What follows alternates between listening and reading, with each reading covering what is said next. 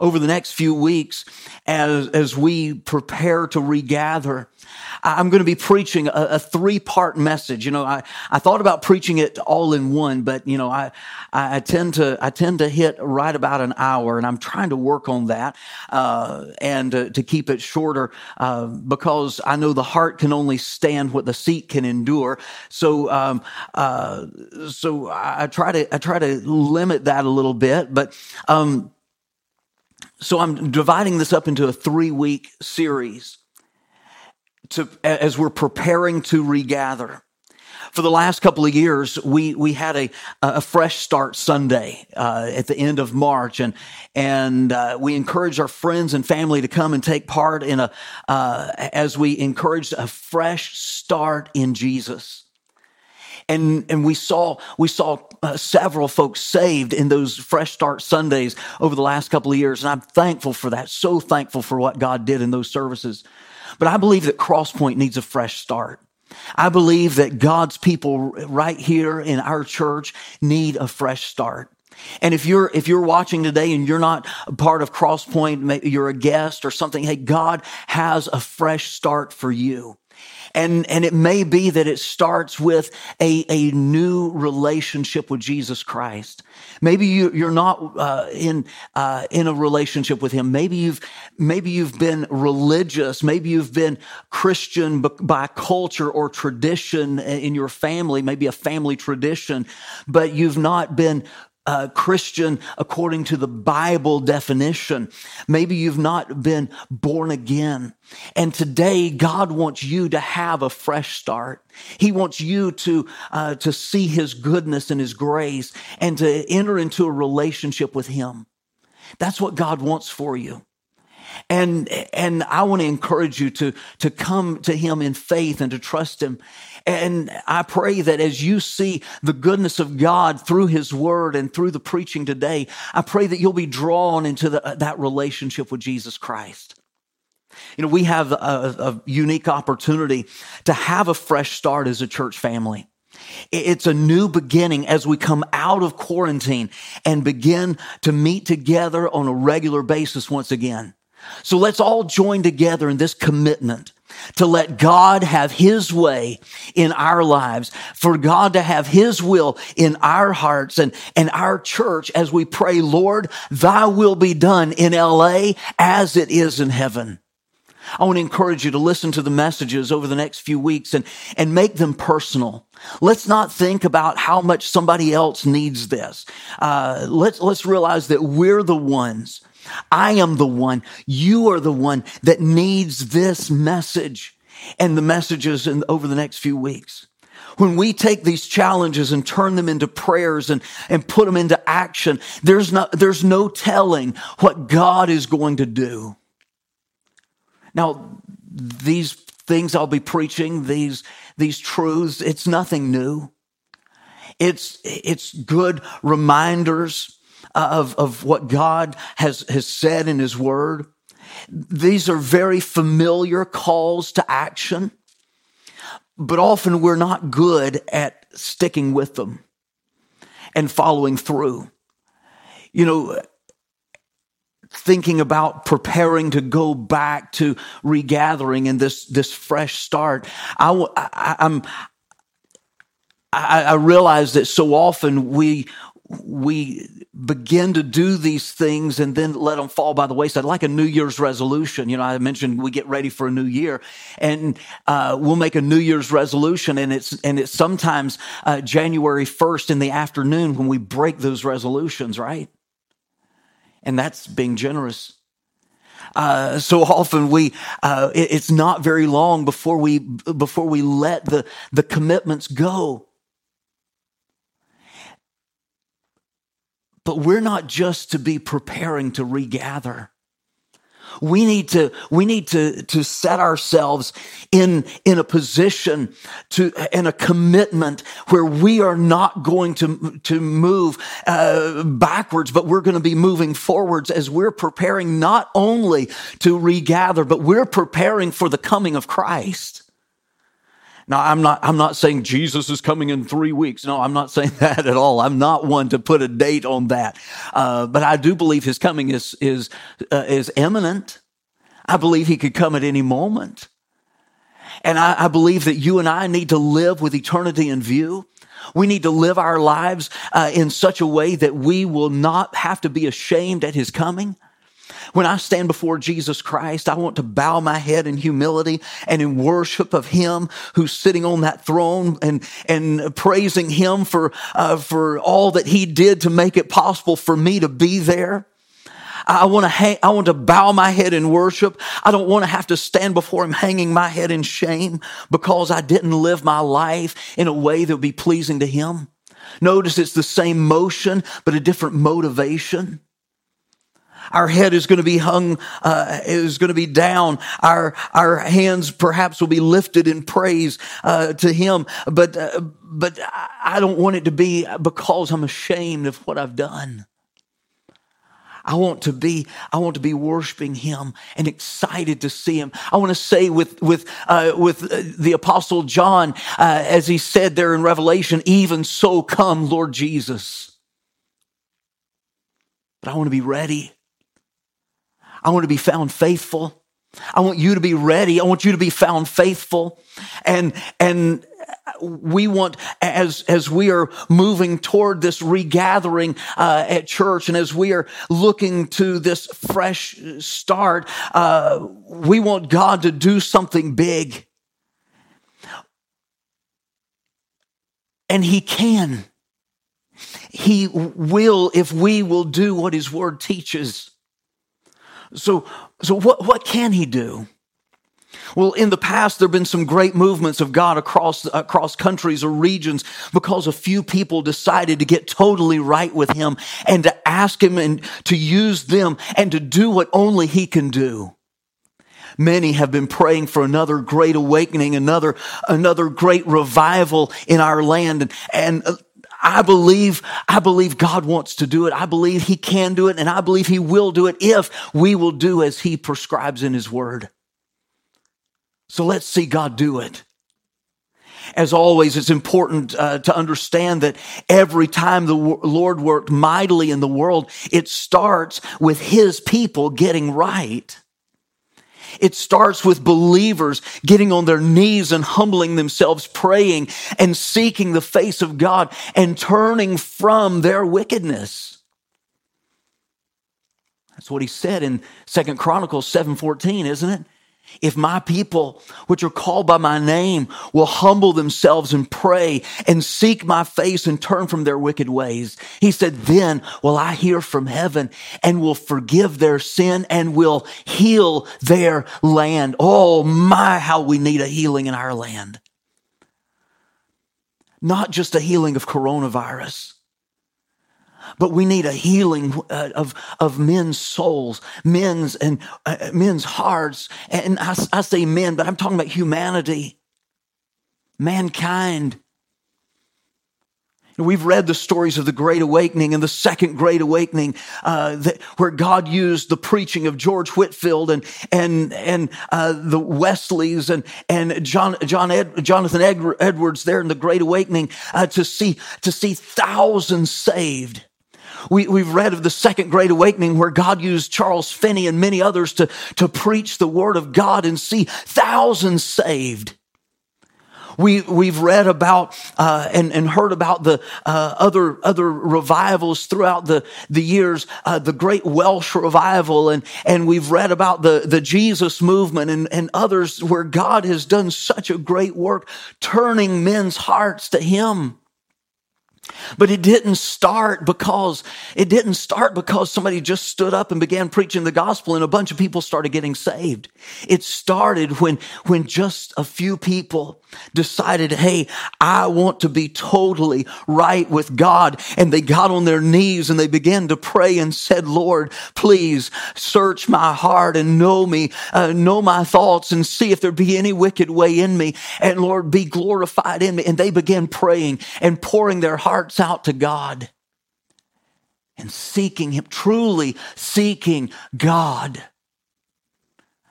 Not, oh God, would you do this to help us to have a big church, or would you do this to help us to be able to, they weren't even necessarily praying to pay the bills. They were praying for God's will to be done and for hearts of men and women to be turned to God.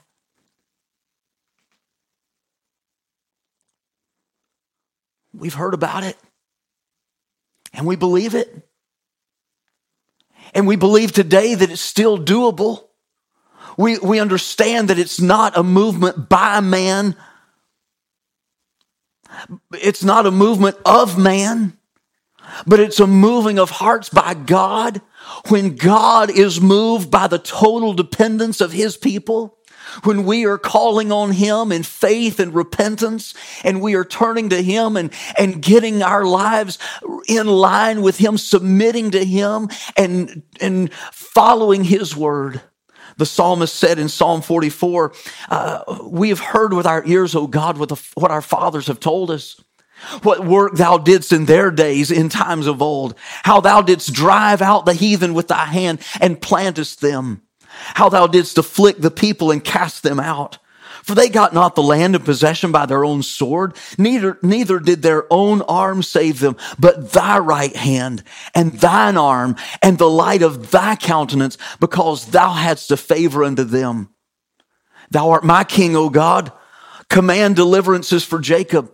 Through thee will we push down our enemies. Through thy name will we tread them under that rise up against us. For I will not trust in my bow, neither shall my sword save me. But thou hast saved us from our enemies and hast put them to shame that hated us. In God we boast all the day. Praise thy name forever. The psalmist is saying, Lord, we've heard what you've done in the past. We've heard what you did for our fathers, and we're just going to trust you to do the same for us. And we're going to praise you like you've already done it. We're going to depend on you. Later on in that chapter, the psalmist goes on in verse 20, and he says, if we've forgotten the name of our God, or stretched out our hands to a strange God, shall not God search this out? For he knoweth the secrets of the heart. Yea, for thy sake we are killed all the day long. We are counted as sheep for the slaughter. Awake, why sleepest thou, O Lord? Arise, cast us not off forever. Sometimes it seems that maybe God's asleep, but he's not asleep. Maybe we've not trusted in him enough for him to do the work that he wants to do. And so to us, it seems like he's asleep, but he's not. He's not a God that's far away. He's a God that's sitting there waiting on me and you to turn our hearts to him and to humble ourselves before him and to get right with him, because he wants to do a great work. Wherefore hidest thou thy face and forgettest our afflictions and our oppression? For our soul is bowed down to the dust. Our belly cleaveth unto the earth. Arise for our help and redeem us for thy mercy's sake. So often we seem to have the idea that God is far away and that we have to be sensational in our prayers to get his attention. Kind of like the prophets of Baal there in 1 Kings, when Elijah called for this meeting of the prophets of Baal, and 400 prophets of Baal and prophets of the groves. And there was King Ahab, and there was all of Israel and the armies of Israel there that met on Mount Carmel. And here comes the one man of God up there, Elijah, and they build these altars. And he told the prophets of Baal, lay your offering on the altar, and you call on your God, Baal, to send fire from heaven. And he said, and if he sends fire from heaven, then he's the God. He said, and then I'll call on God to send fire from heaven. And if he sends fire from heaven, then you'll see he's God. And so the Bible tells us that those prophets of Baal built their altar and butchered their sacrifice and laid it there on the altar, and they began to cry out. Oh, Baal, hear us, they would cry. And as nothing began to happen, they'd get more and more flamboyant, or whatever you might want to call it. And the Bible says they began to cut themselves until the blood was gushing out. And they dance on the altar. Now, I mean, how much sense does that make? They're asking him to send fire onto that altar, and they're dancing on the altar. And they're crying out for Baal to send this fire. And no fire ever came. Then Elijah comes and they build the altar and they butcher the sacrifice and lay it on the altar. And he says, now that's not enough. Let's dig a trench around it. And they dug a trench. And he says, now I want you to take these barrels and go down there to the brook and fill these barrels with water and pour it on the sacrifice and on the altar. And they poured it on there. He said, do it again. And they did it again. He said, do it again. And they did it again and saturated that offering, saturated the altar, and the water filled up the trench around the altar and was running over. And then Elijah just prayed a very simple prayer. God, would you show them that you're real? And that I'm your prophet? Boom, the fire fell. We don't have to be sensational. We just have to be genuine, real. Get real with God. Now, Elijah had been praying for 3.5 years for God to do something. Elijah had been praying for 3.5 years for God to do a work and to turn the hearts of the people. And Scripture is clear that what gets God's attention is not sensationalism. It's not the hooping and hollering, but it's when God's people are humble, broken over sin, surrendered to the reality that they need Him. So today, as we look at part one of this 3-part message, I want to challenge you to open your heart and let Jesus do His work. We say we want Him to, we pray and ask Him to, but we live like He's not going to. We even allow things in our lives that would hinder Him from hearing and answering our prayers. Often the things that stand in the way are unseen by us. They're blind spots to us. We need others to help us recognize these areas in our lives, these areas where we need to grow or we need to repent. It's helpful to have friends and family, or maybe even a spouse or a parent or a Christian life coach, if you will, your pastor or your disciple or your growth group leader, who will lovingly bring these things to your attention. There are times like the one that we're currently experiencing when gathering together like that and having those encounters, it's difficult or maybe impossible. And that's why it's always wonderful that we have the Holy Spirit of God. If you've trusted Jesus as your Savior, the Bible tells us that that you have the Holy Spirit. Having trusted Jesus, I have the Holy Spirit, and He indwells us as believers, and He's there to lead us and guide us into all truth. He's there to convict us of sin and to show us the way that we're to live.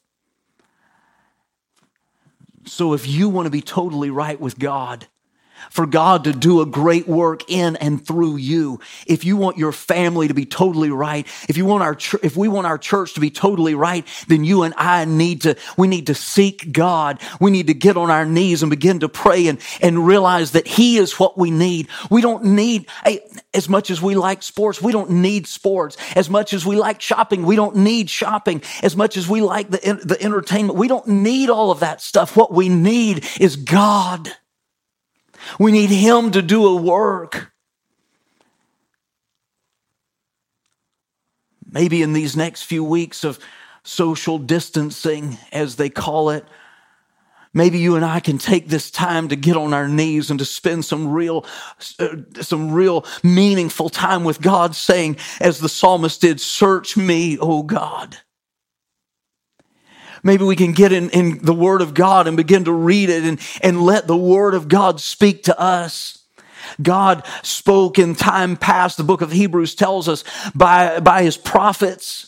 But now He speaks to us through His Son, through His Word, and we can read His Word, and we can listen as the Spirit of God is speaking to us, and we can pray and seek God. And when we seek God, we can say to Him, "Lord, I want to be right with you. Would you search me, O God, and know my heart? Try me and know my thoughts. If you will, turn to Psalm 139 and verse 23 and 24. This is what we're going to be looking at briefly today. I'm not going to take a lot of time. But I want to get these truths and drive them home in our hearts. He says, search me. In the verses here in this Psalm 139, he starts out and he talks about how God has known him. He's, Lord, you've searched me and known me. You know my down sitting and my uprising. You understand my thoughts afar off. And he goes through and he talks about how God has known him. And yet he still comes here at the end of this chapter and he says, search me, O God, and know my heart. You know, the Bible tells us that the heart of man is deceitful above all things and desperately wicked. Who can know it? I'm glad that God knows it. I'm glad that God knows our heart. And church, I just want to speak to you for a few minutes and encourage you to pray and ask God to search you. See, there are things that we'll excuse. There are things that we'll overlook, but the Holy Spirit of God, He's not going to overlook sin. He's not going to just, gloss over it and say, well, that's, he didn't mean to do it that way. No, hey, if we have a wrong attitude, if we have a wrong action, if we have a sinful and an evil thought, God, the Holy Ghost, is going to see that and He's going to call it to our attention. He's going to convict us of it. And He wants for me and you to humble ourselves and confess it and get it right, because here's the thing, He wants it to be right. He's not there waiting to just smack you upside the head. That's not what He's waiting for. He delights in showing mercy. That's why He said, come unto me, all you that labor and heavy laden, and I will give you rest. That's why He invites us to confess our sin, and He's faithful and just to forgive us and to cleanse us from all unrighteousness. That's why the Bible shows us over and over and over that the message of Scripture is a message of grace and restoration and forgiveness, where God is giving us this relationship and this fellowship with Him that we don't deserve. But He does it because He loves us. That's what He wants for you. That's what He wants for me. He wants us to be able to walk with Him in close fellowship. But it can't happen with sin in our hearts. Search me, O God, and know my heart. Lord, I can't trust my heart.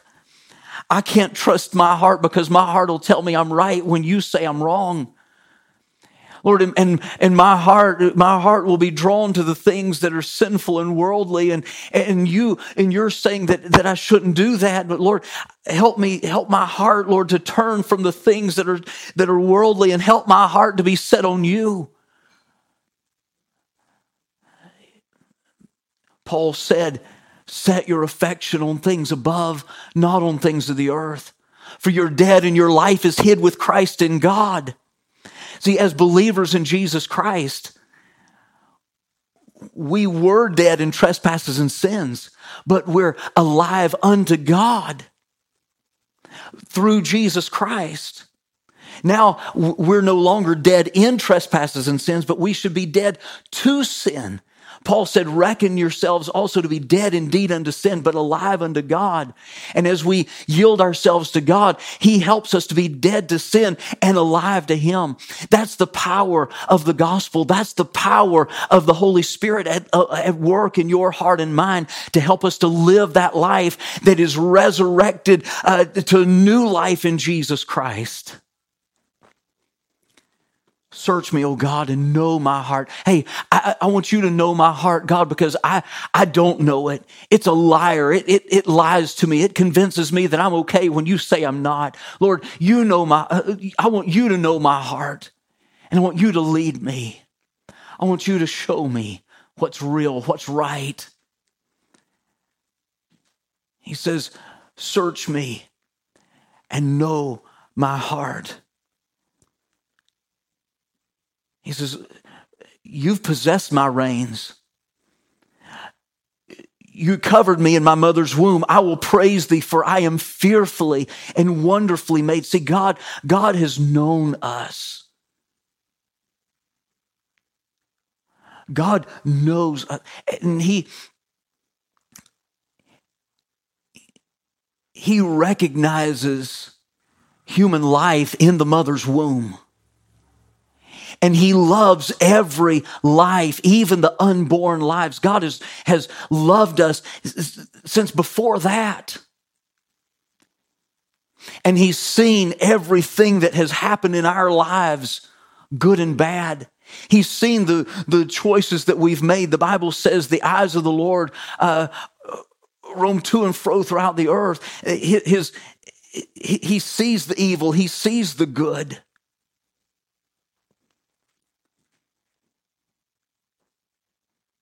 He says, my substance was not hid from thee when I was made in secret and curiously wrought in the lowest parts of the earth. Thine eyes did see my substance, and yet being unperfect in thy book, all my members were written when in continuance which in continuance were fashioned when as yet there was none of them. He says, Lord, you've known me from then. I want you to search me and know me now. Know my heart.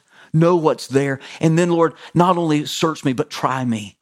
The word try here, it's test and prove it and reveal what's inside. Often, because of the hardness of our heart, what it takes is breaking to reveal what's inside. This try me this terminology here that he's talking about, it's the same as Scripture talks about the Word of God is pure as silver tried in a furnace of earth, purified 7 times. And Peter talks about marvel not at the fiery trial which is to try you. And what he's saying here is, Lord, I want you to test me and prove me and see what's inside. Show me what's really on the inside. See, a goldsmith or a silversmith will take those metals and they'll put them into the fire, and the fire will melt it, and the impurities will come to the top, and they will it's the dross, and he'll remove that, and he'll continue to put that in there, and the dross will continue to be burned and come out, and revealing what's in there. And what's going on is he's purifying that precious metal. And the psalmist is saying, Lord, I want you to search me. But Lord, I'm asking you to do with me whatever it takes to reveal the impurities in my heart so I can be right with you. Try me and know my thoughts. Lord, I know I can hide my inmost thoughts from friends and family, even my siblings or my spouse or my parents. But Lord, I can't hide it from you. Would you test me? Would you try me? Would you prove? Would you show me, expose to me my sin? Expose to me my worldliness. Expose to me my wickedness. Know my heart. Try me. The Bible says in Mark chapter 7, for from within, out of the heart of man, proceed evil thoughts, murders, adulteries, fornications. So all of these things are from within, and they defile the man. Lord, you know what's in my heart. Would you try me and show me what's there? Reveal those things to me. And then as he does reveal it to you, let's be quick to confess it. Let's be quick to forsake it. Let's not get upset when God allows a circumstance to come into our life to try us. Let's not get mad at God when he brings this circumstance along, this situation, to reveal what's in us. See, I like coffee, and I usually have a cup of coffee close enough where I can just grab it and drink some. And when I'm drinking coffee, I am not surprised when I lift it to my lips and pour it in, that coffee is what I taste, because I'm drinking coffee. But if I had coffee in the cup and I went to drink it and it tasted like orange juice, there'd be something wrong there. It'd probably be some really bad old coffee or something. But what's inside is what comes out. And God is going to reveal what's inside us when we begin to pray. God, show me what's in me. Try me and know my heart. He says, know my thoughts. And then he says, lead me in the way everlasting. When God searches us, he's going to find those things. When he tries us, he's going to reveal those things. And what he wants us to do is he wants us to humble ourselves and say, God, I'm sorry. If we confess our sin, he is faithful and just to forgive us and to cleanse us from all unrighteousness. But then he doesn't want it to just be, Lord, I'm sorry. And then that's it. He says, lead me in the way everlasting. Lord, I want to go your way. I don't want to go my way. I don't want to put myself in a position for my heart to draw me away from your will and your way anymore. Lord, lead me in the way everlasting. The psalmist said, the Lord is my shepherd, I shall not want. He maketh me to lie down in green pastures. He leadeth me beside the still waters. He restoreth my soul. He leadeth me in paths of righteousness for his name's sake. See, if we live our lives to promote ourselves or whatever so people get to know us, they get to the end of their life and what does that mean? I'll tell you what it means for them. It means hell. If they know us, but they don't know Jesus, it means hell for them. If we live our lives, though, in a way where we're pointing people to Jesus and showing them his goodness and his righteousness, if he is exalted in our lives, that's really all that matters. Lord, lead me in the way everlasting. Lead me so I can lead others and pointing others to you. Lord, I want my life to be a reflection of you. I want my life to be lived in humility and submission to you so others can see not Philip Jones, but they see Jesus in my life. When we're in the habit of following Jesus as he's leading us in paths of righteousness, then even if he leads us through the valley of the shadow of death, we don't have to be afraid. We don't have to fear evil because we know we're following Jesus. What a blessing it is to know that Jesus will lead us. What a blessing it is to know that Jesus will do this work in our hearts and lives, and we can be right with him and totally used by him. What a blessing it is. See, if we're wanting God to do the great things and do the big works in our community, in our city, it starts with me and you. It starts with us saying, search me, oh God. I wonder today, are you willing to do that? Are you willing to humble yourself before God and say, God, search me? Are you willing to submit yourself to God and ask him to reveal in you anything that is not right? Are you willing to submit to him to say, Lord, whatever situation it takes to reveal the evil in my heart, the wickedness in my heart, Lord, would you do it and help me to humble myself and to submit myself to your work? Often it takes the fire to reveal those impurities. It takes the hard times. And in our Americanized Christianity, we're resistant of that. We say, no, I don't want the fire. I don't want to be uncomfortable. I don't want the situation to be difficult. I just want it to be smooth sailing. Charles Wesley wrote, should I be carried to the clouds on flowery beds of ease, while others fought to win the prize or sailed through bloody seas? No. And what he's writing about is living for Jesus and facing persecution. But what about when there's things in our life that's not right with God? And he's wanting to cleanse us and purify us so he can use us greatly. I wonder today, will you humble yourself? Will you let God do his work in you? Will you let him reveal those things in you? Will you ask him to search you? I said at the beginning, perhaps what you need when it comes to a fresh start is to start a relationship with Jesus Christ. I wonder today, will you yield yourself to him? Will you see that he is a good God who loves you and he wants to bless you and he wants to do great things in your life, but he will not necessarily do those things until you humble yourself and trust him, receive his gift of eternal life. See, he loves you even though you're a sinner. And he gave himself on the cross to forgive you of your sins and to save you. He gave himself to pay the penalty for your sin. So you don't have to face the fire so you don't have to face the fires of hell in judgment for your sin. He wants to forgive you and remove that from you and give you a new life in Christ. Would you come to him today and trust him? Would you receive that gift of eternal life? And as a believer in Jesus Christ, would you ask God to search you and help you to be ready